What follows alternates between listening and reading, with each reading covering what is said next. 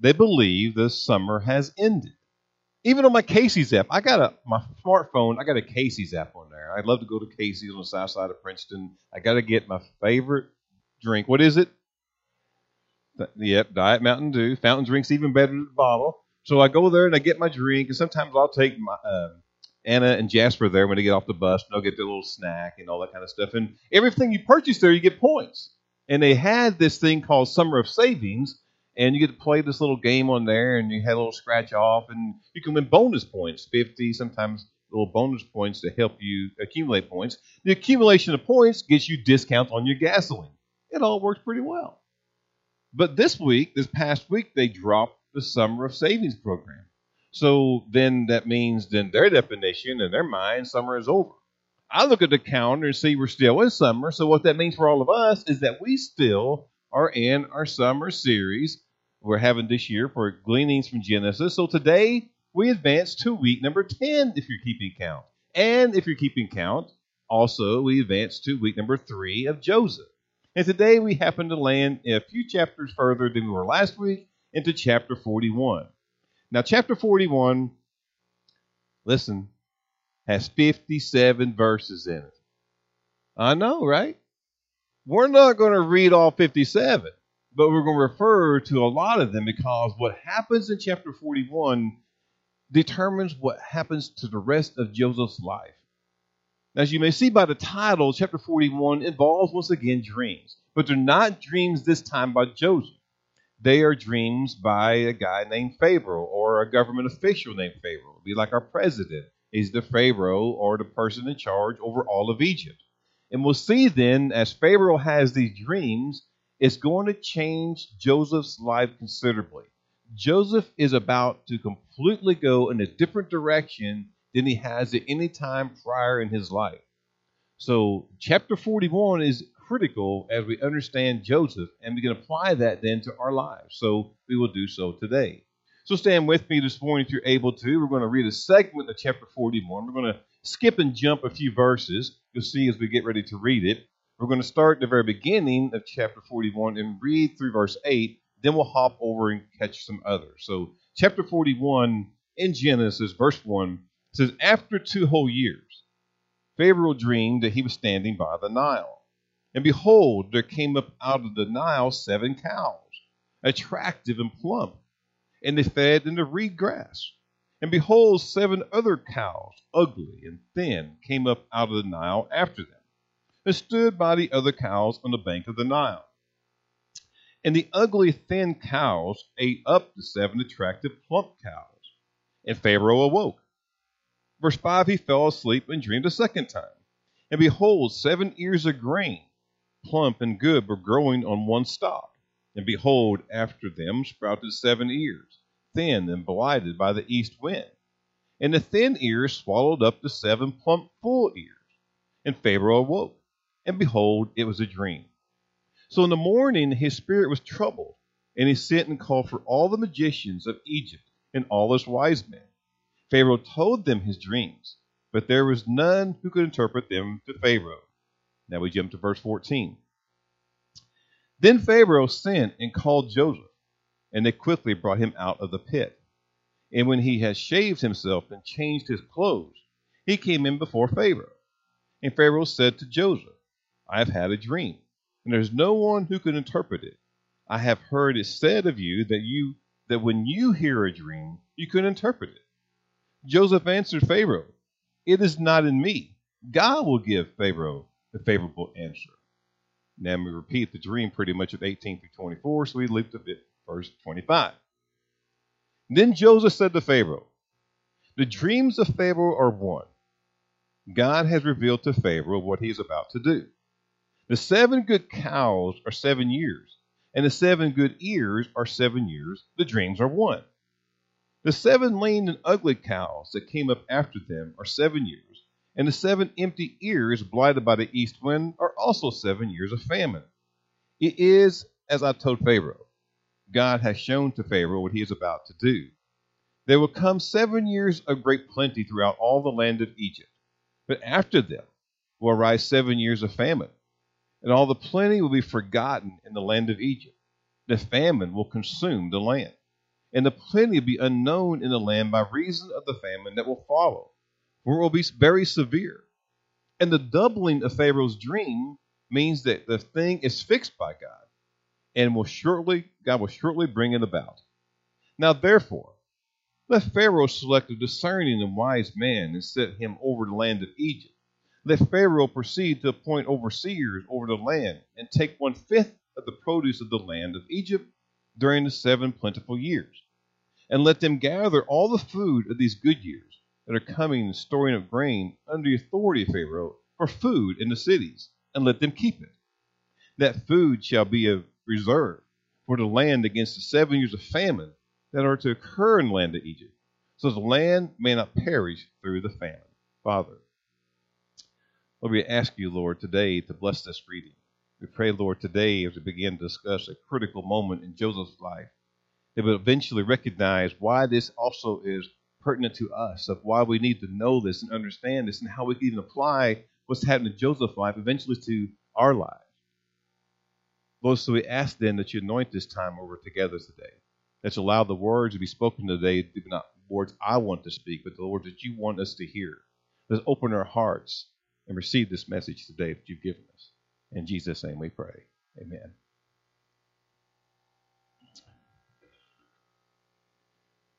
Well, we're going to begin again by going back to the text and not going to read it all again, but begin to analyze it a little bit for a little bit of understanding and eventually some application. We're going to have a lot of end-loaded application today, so bear with me as we work through a lot of the text. So notice in the very beginning, verse 1 starts by telling us it had been 2 whole years. Now, we skipped chapter 40, but it's referring to the fact that Joseph, you remember, had some trumped-up charges brought against him by Potiphar's wife. Potiphar was upset, placed Joseph in prison. It has been 2 full years since that has happened. And since Joseph has been in prison, Pharaoh has become in charge of all of Egypt. And at first glance then, as you get in verses 1 through 8, it appears then that a very confusing dream comes to Pharaoh of Egypt. Not only is the dream a bit confusing, but it seems to give Pharaoh a lot of great distress, as mentioned in verse 8. But in the dream, Pharaoh, in his dream, sees 7 well-fed cattle emerge from the Nile and graze among the plants. These attractive, well-fed cattle are followed by ugly, thin, even bony-looking cattle that come out of the river and eat the fat cows. Now stop there for a minute. I dream a lot. I don't know if you dream very much, whether you dream in color or not. I mean, that's a discussion maybe for another time, but I have a lot of sometimes silly dreams, even maybe on the border of bizarre, but I've never dreamed about fat cows consuming ugly, thin cows. It's never happened. Now, my dream last night, I woke up this morning, sometimes I have dreams, I don't even remember them until something triggers it. But last night I remembered I dreamed that my boss, Joe Menifee, who hasn't been my boss in at least 12 years, was giving me directions to get to Paoli. I've never been to Paoli. I know kind of where it's at. I don't know why they go into Paoli. I mean, I go to races a lot, but there's not one in Paoli. But he was giving me directions, and I was not understanding them. And he was getting angry and aggravated at me. And then I woke up. So I don't know what all that meant, except for the fact that I hadn't seen Joe in at least 6 years. He ain't been my boss at least 12 years. Maybe I'm about to meet him again. I don't know. But dreams just happen to us.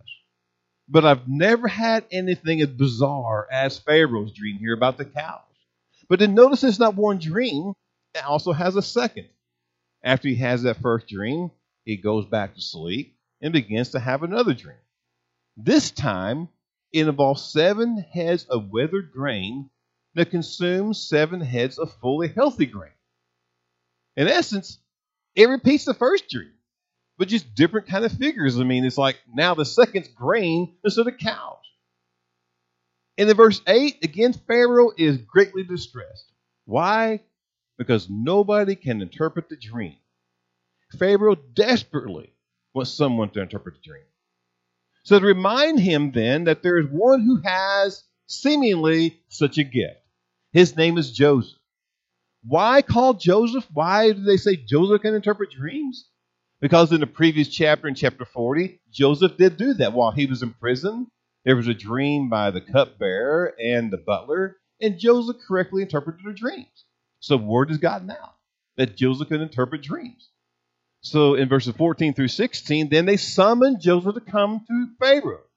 They get him up, they get him out of the pit, they bring him in, and they got to get him all kind of cleaned up, according to what we find in verses 14 through 16. And we stop here for a moment, because a couple of things emerge that maybe we have to expand upon and maybe even apply. First, observe this. Observe the fact that Joseph must get cleaned up before coming to Pharaoh. As you hear that, what processed through my mind is, why would Joseph have to get cleaned up? And we have to remember that Joseph, where he's at, is in prison. It's not a prison or a jail cell like we may think about today, may have visited, hopefully not been in, but may have even seen on TV. It's not like maybe we have seen or heard about. This is a prison, as described in chapter 40, verse 15, that's called a cistern or a pit. Even verse 14 today calls it a pit. So it's not a pretty sight. It's not a pretty atmosphere where Joseph is living for these last couple of years in this prison.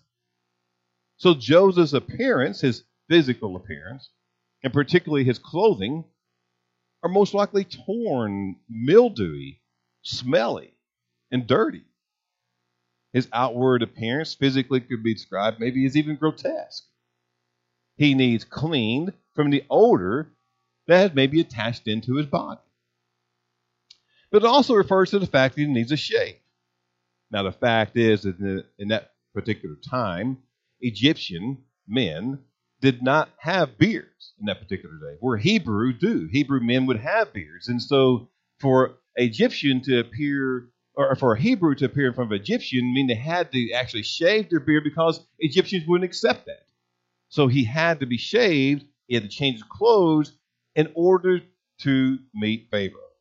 The narrator here emphasizes that in this particular instance, he shaves, Joseph has to shave, he puts on new clothing as only appropriate for anyone who's about to visit the Pharaoh. In short, he must be cleaned up. He must be cleaned up before coming in the presence of Pharaoh. Pharaoh will not accept anyone to come in his presence that borders on disgusting.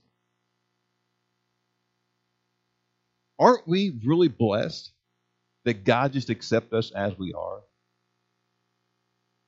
When you start thinking about everything that Joseph had to do just to go forward, a common man. I mean, yeah, he's elevated to a position that makes him in charge of all of Egypt. But he has to go all these things to be cleaned up before he can go to Pharaoh. And we're just extremely blessed that God will accept us with all the faults and the flaws. You come smelly, God will still accept you as you are. You come dirty, God still accepts you as you are. I mean, we all appear as dirty rags before God. That's what it tells in Isaiah 64:6. All of us have become like one who's unclean, and all our righteous acts are like filthy rags. We all shrivel up like a leaf, and like the wind, our sins sweep us away. So while Joseph has to go through all these different things to be cleaned up, to make himself presentable to Pharaoh, we're blessed to know that in our condition that we live right now, in any particular day, God will accept us as we are. That's the first observation. And the second is maybe this. I'm going back to verses 14 and 16. Then notice in verse 15 that Pharaoh inquires of Joseph's special ability. And Joseph then immediately, verse 16, rebukes and states clearly to Pharaoh, it's not him, it's not me that can do this, Pharaoh, it's God. So Joseph has taken an opportunity here to make sure that God gets the glory. He did not steal the glory. He did not take the glory for interpreting dreams. He gives the glory rightly to God. I mean, think about it for a moment. How easily Joseph has been in a stinky, filthy, dirty environment for 2 years.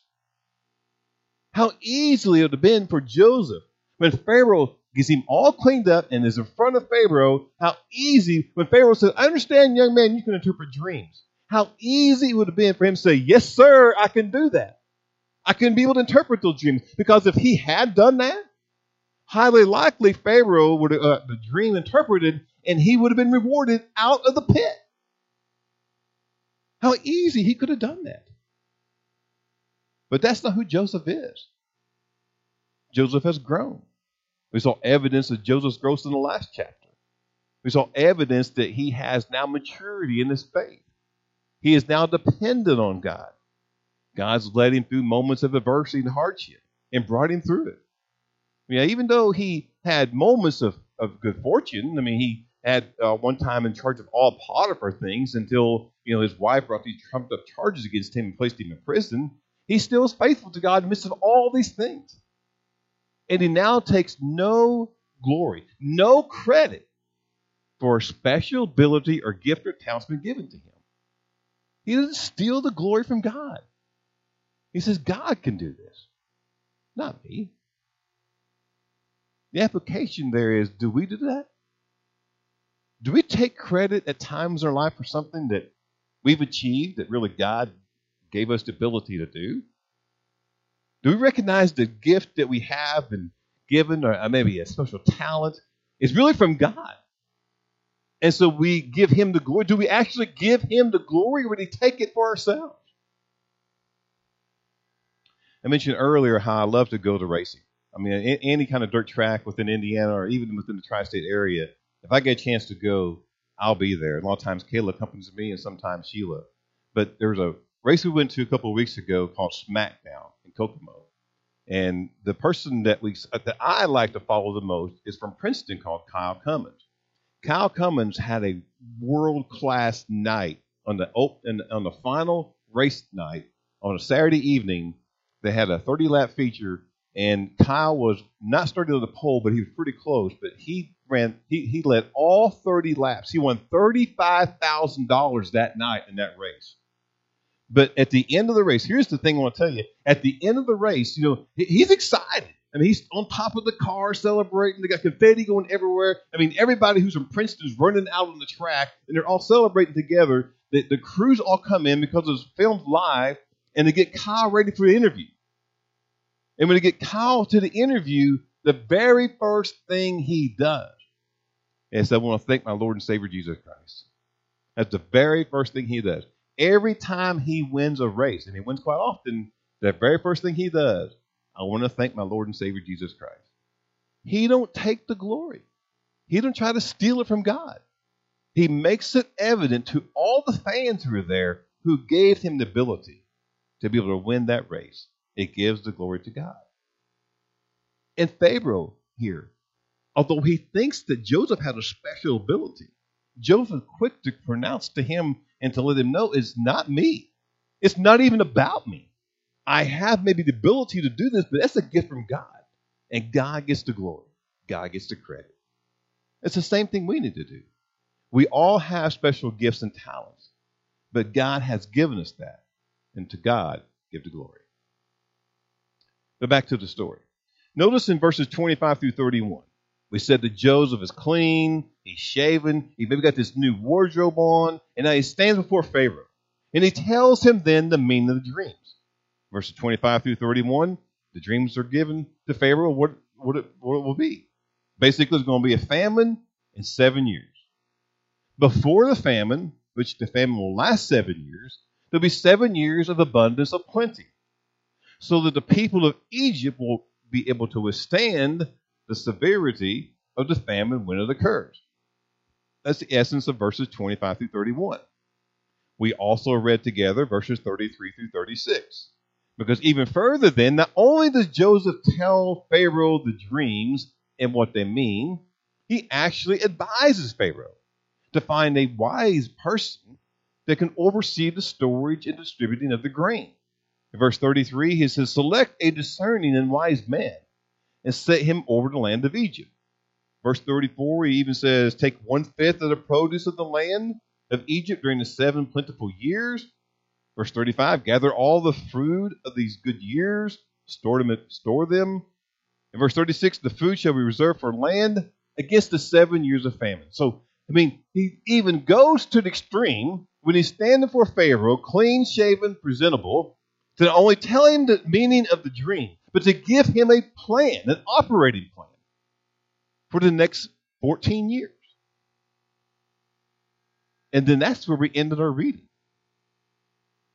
But there's way much more to the story. We can't stop there.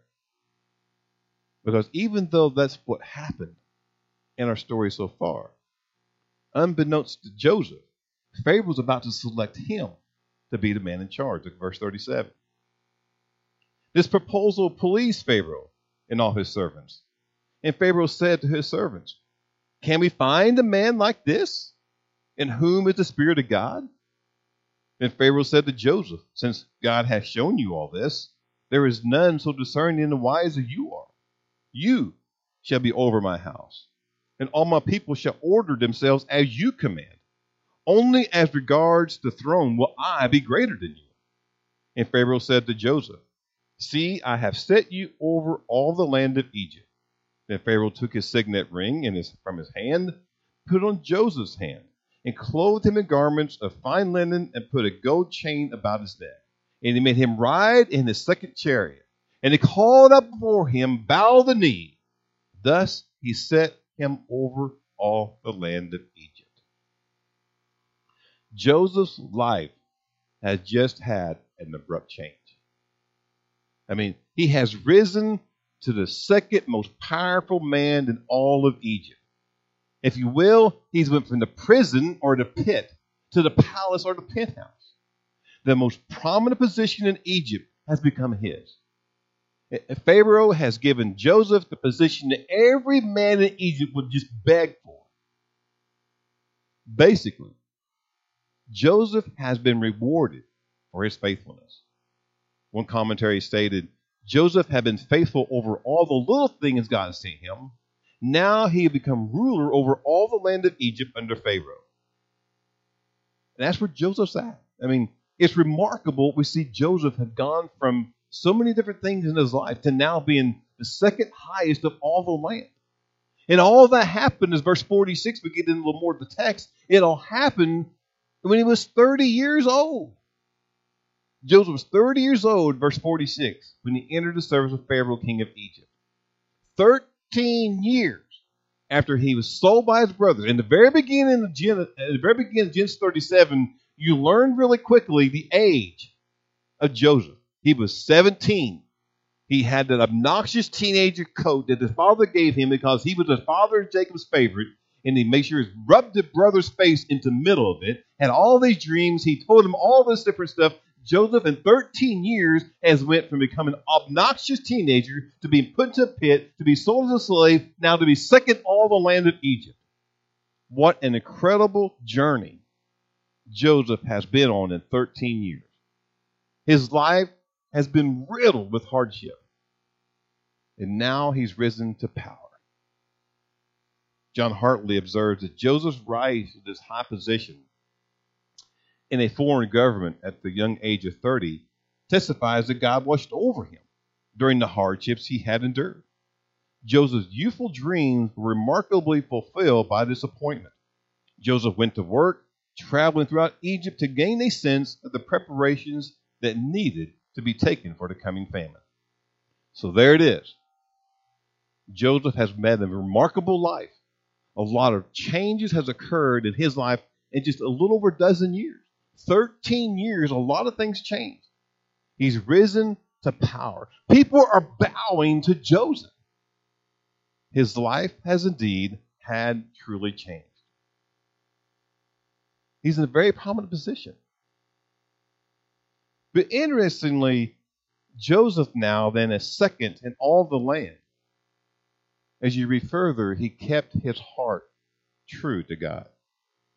In such a powerful position, he could have easily left the Lord. And he could have turned to all the worldly things they had to offer him. He had false gods he could have turned to. He had all the money, all these possessions. I mean, he could have easily allowed his success to go to his head and say, look, I'm all that and I'm a bag of chips. I got that shirt you gave me, by the way.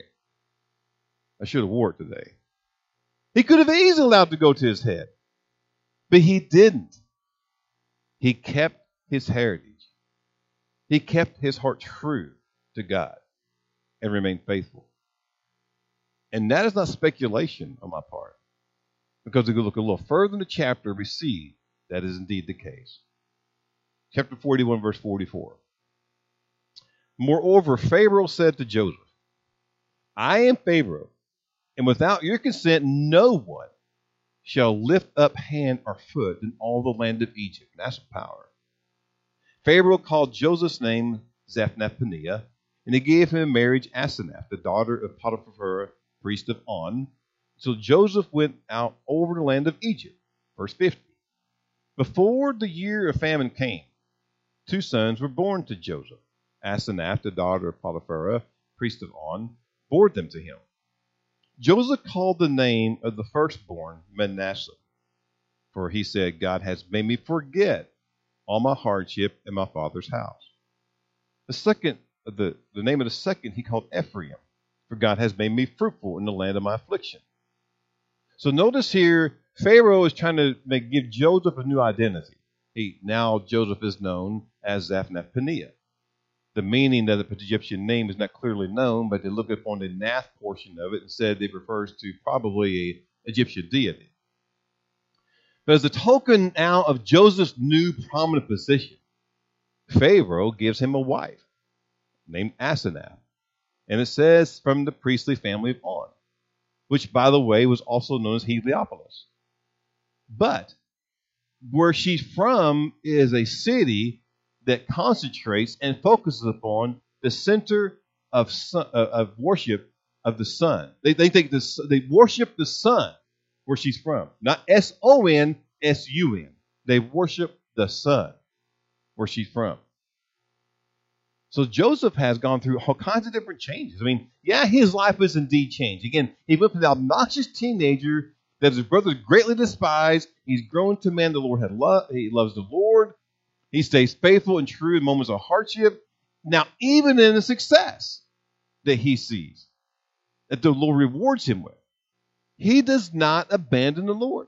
He's went through hardship, didn't abandon. Now he's had all the success. He stays true.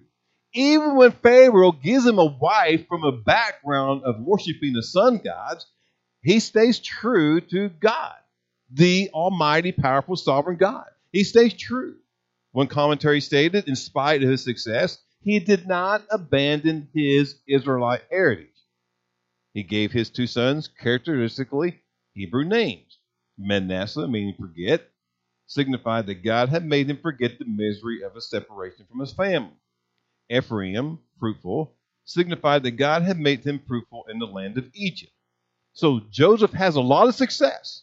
He stays true to God through it all, through hardship, adversity, and also now success.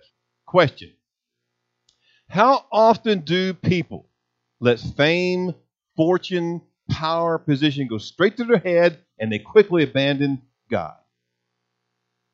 We see it happen constantly. When they get a little bit successful, they think they've actually achieved something of their own by themselves. They're quickly to put themselves in the spotlight and abandon anything they ever had as a help from God. But that's not Joseph. But so often people let fame, power, and position go straight to their head. I don't know Jackie Young all that well. She plays for the Las Vegas Aces, and she's a great basketball player. I was not in Indiana at the time she was playing basketball for Princeton. But what I hear about Jackie Young is that when she gets ready to have an interview, she has gained a lot of fame. She's won gold medals. She goes across the world now playing basketball. I mean, her team is now going to the WNBA finals. So she's done a lot in her young life, and she's earned a lot of money. She bought a new house for her mom. She has all these different things at her disposal. But anytime I've ever heard anybody say anything about her or they're interviewing Jackie Young, she seems to remain humble.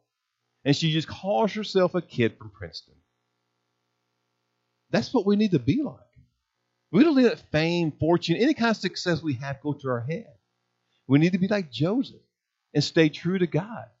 When we're highly successful, it's not us that put ourselves there. I mean, we might have been dedicated and worked a little hard, but God gave us the ability to do so.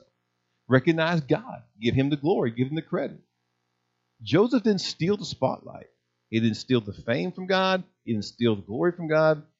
and he did not let it go to his head.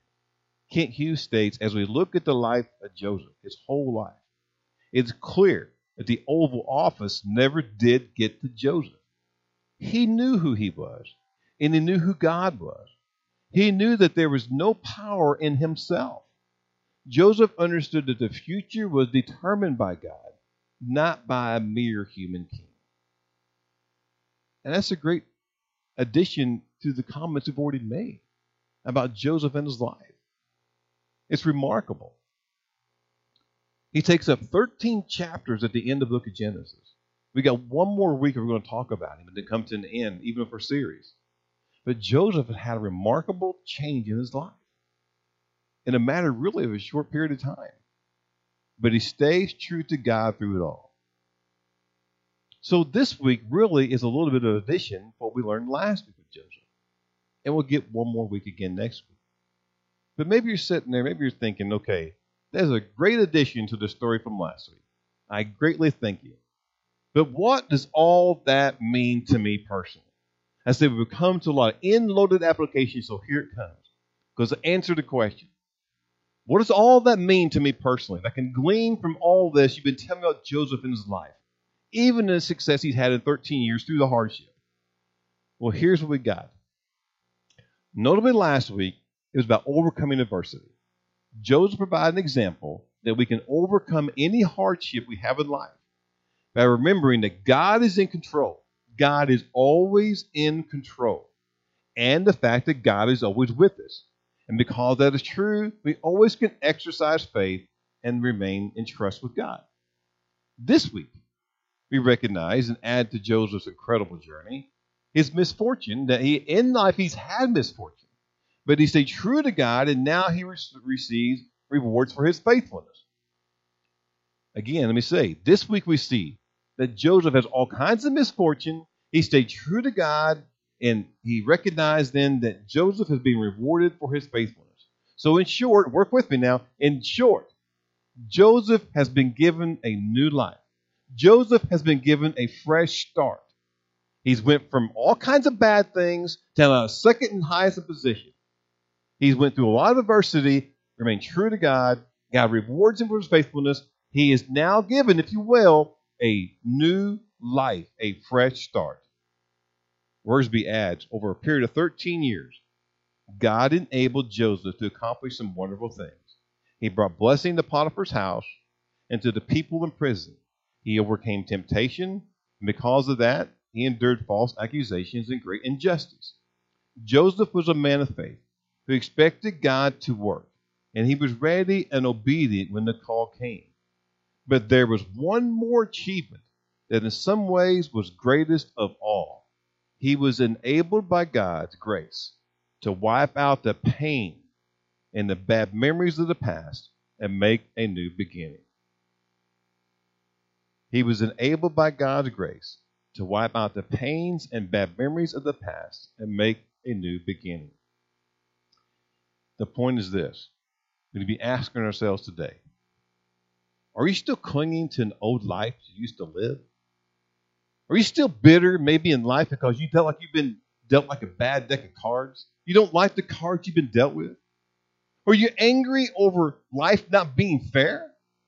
Still upset about things that happened in your past that you really didn't have any control of anyway? Is all these things still in your life? Bitter, resentment, bitterness, and anger? Is all that still in your life? Because bitterness, anger, and resentment will only lead you further from the Lord. I don't know anyone who's bitter and angry all the time who comes closer and closer to God. It seems most of the time it drives them further away. Bitterness, anger, and resentment will only lead you further from the Lord. On Monday evening, January 7th of 2013, actually, I was standing outside my house in Texas. It's just a regular evening, really. I mean, in Texas, I did a lot more of the cooking and preparation of the house and different things like that. So I was outside doing some grilling, about to have some chicken and different things for dinner that night. And all of a sudden, I heard this loud noise. I didn't know at the time, but later I found out that 37-year-old Dawn Marie Adams was headed east on Highway 49, which is not far from our house. maybe a couple miles. I could overhear what happened. But she stopped on a 4-lane road to turn left onto County Road 4230. And when she slowed to come to a stop with her 5-year-old daughter, Chloe, in the back, and 7-year-old Emery in the back of the car, she come to a stop because you have to wait for oncoming traffic. There's no merge lane. There's no turn lane. She has to physically stop her car and begin to turn. A truck driven by 74-year-old Herbert Parr was coming full speed behind her. It didn't see her stop. Didn't see the signal. He took his Dodge truck and rammed it right back of her Camry. That's what noise I heard. I'm outside making supper. Again, it's a couple miles from my house, but I still heard it. Instantly, the 5-year-old girl, Chloe, was killed instantly. Emery, the 7-year-old, was transported to East Texas Medical Center in Tyler, where later she was also pronounced dead. Dawn Marie herself sustained injuries. 74-year-old man was able to walk away. There are going to be times in life where it just seems completely unfair.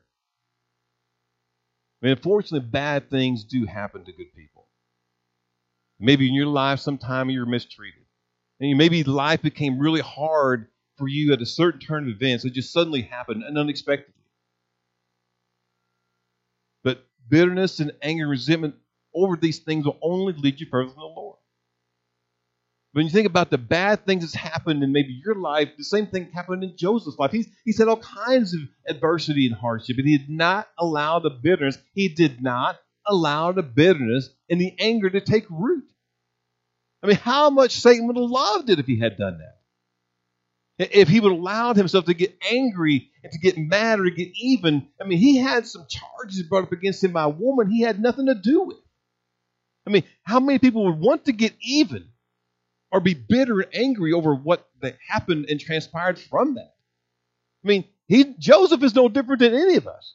He's had all kinds of bad things happen to him, and bad things do happen. Life does get unfair.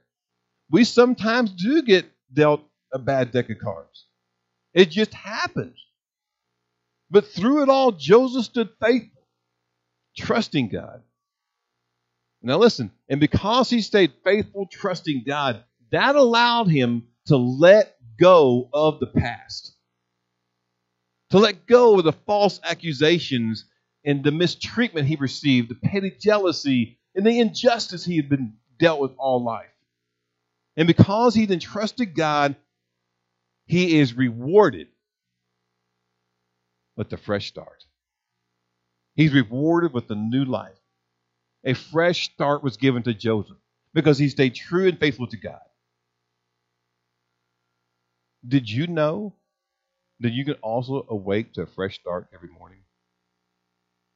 Every morning you can awake to a fresh start. Yes, every day something is likely to happen that could anger you. Every day we can get angered about something. It can even cause you to become bitter. But every day also, before we retire for the evening, before we go to bed at night, we can pray. We can ask God for forgiveness of the things that offended us that day, that we got angry about, and at the same time ask God to forgive us for the way we even reacted when it happened. And remarkably, God will forgive you. And when God forgives you, it gives you the ability when you wake up in the morning to start anew each day. A fresh new start every day is available for every one of us. A new life is available each and every day. I mean, you don't have to carry a bad attitude throughout the day and throughout your life. You don't have to remain angry and bitter all the time through every part of your life. Because God is there. And we have the ability to pray to Him.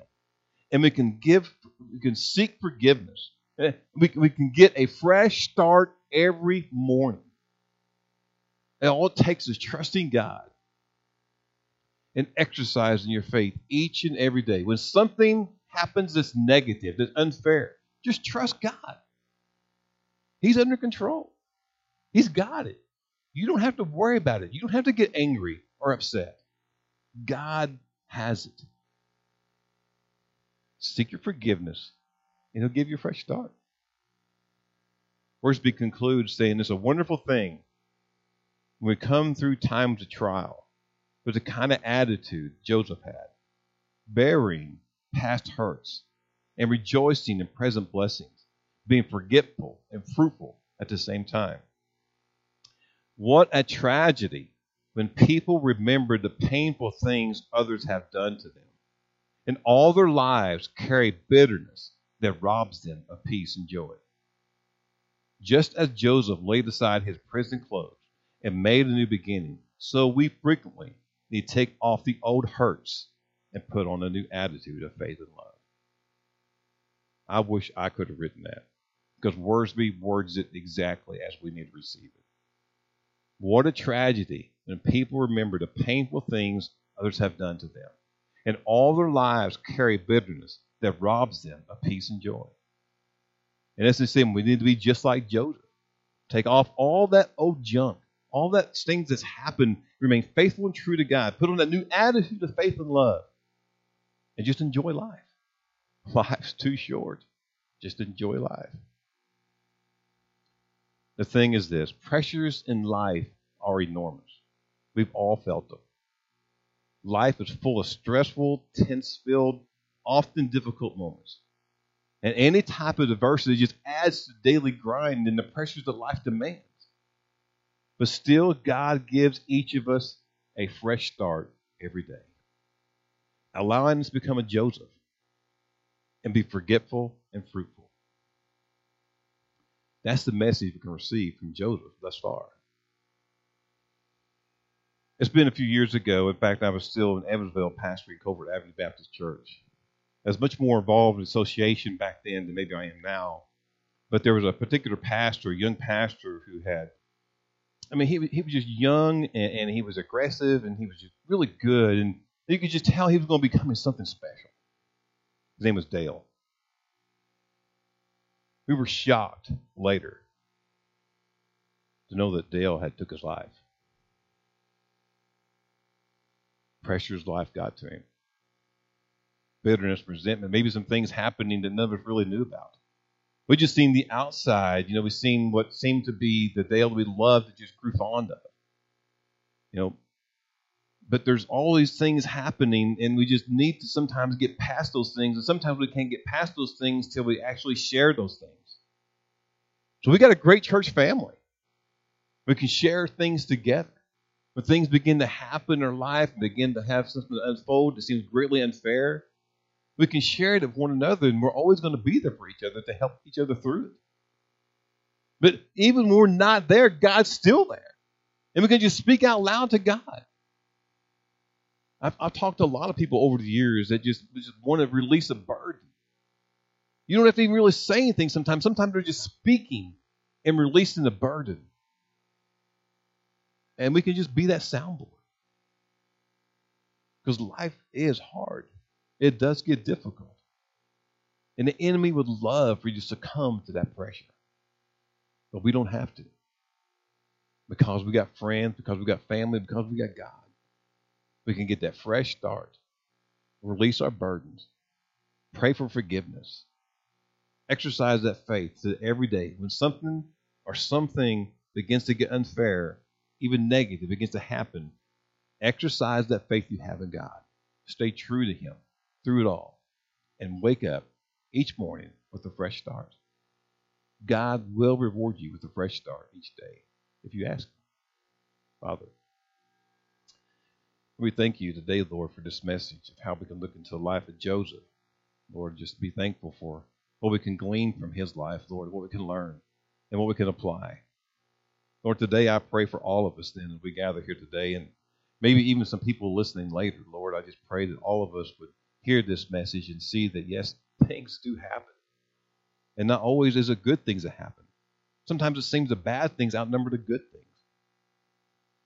So, Lord, in that moment, we pray that, well, we just seek you and trust you. That we would follow this example we can learn from Joseph. So I pray for anybody here today, Lord, who's going through some hardship. They're going through some difficulty, some adversity in their life, Lord. I pray that today, Lord, you'll take that from them. They'll just give it to you. And you help them go about this day, Lord, seeking peace, exercising faith and trust in you. Lord, we love you. We thank you for offering us that. Because we know we can get it through your Son. It's in his name we pray. Stand with me this morning.